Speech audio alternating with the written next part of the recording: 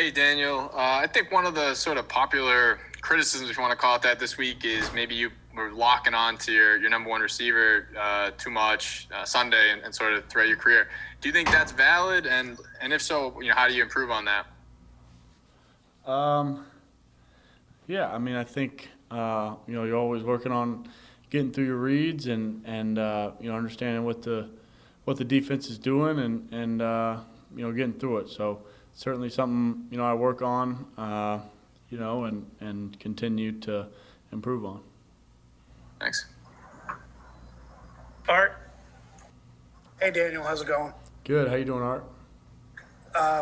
Good, but Logan just got done telling us about this competition that I'm not sure you were aware of, that he was trying to be the first one in the building, and you've beaten him pretty much all but 2 times, including today. But I'm just curious for you, has your preparation changed at all, over the course of the year till now? And, how has your game-to-game focus changed in terms of getting everything ready, putting together your game plan and your approach from that perspective?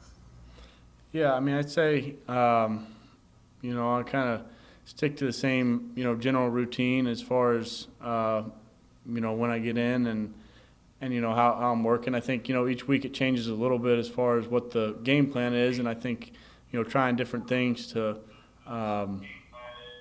understand and learn the game plan, get on the right page, going forward. But I'd say generally the routine is pretty similar, but, week to week it can change, here and there. So you could confirm that he actually beat you in the building today? He got me today, yeah. The Cowboys obviously have had some struggles on defense all season, really. What do you see there that you could take advantage of? And does having Jason by your side with his knowledge of their personnel, does that help more this week than maybe other weeks? Yeah. Obviously, Coach Garrett's very familiar with their personnel. They've had some injuries and some turnover. Just in terms of the personnel, and but his familiarity with a lot of the guys is certainly helpful when we scout them and look at them on tape. The system's different. They're running a different defense with a different coordinator.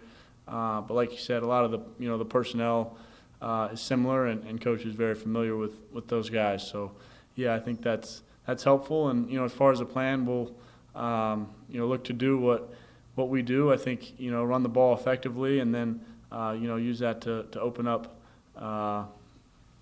things in the pass game. So, I think it's the defense has faced a lot of good offenses so far through the season, and we'll certainly look to come in and execute on Sunday.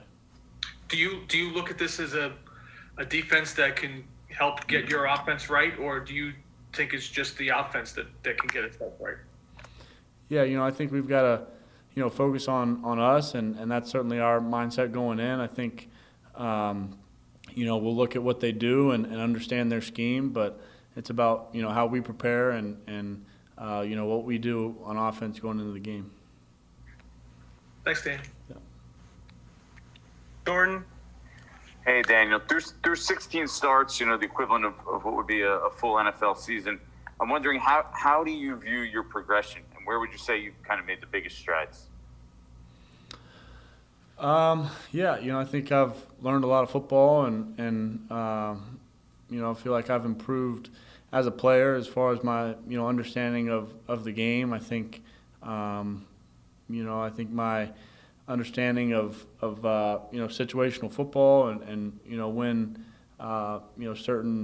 certain opportunities, when to take advantage of certain opportunities, when to get the ball out of my hand, and it's something I'm continuing to work on and improve. But I certainly feel like I've improved and made a lot of progress through this up to this point. Appreciate it, man. Paul Schwartz.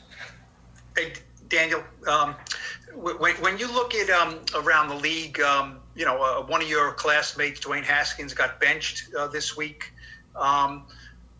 your birth certificate says you're a young quarterback. That's what your resume says with 16 starts. Do you still look at yourself as a young quarterback, developing quarterback, or are you impatient and want to fast forward this whole thing?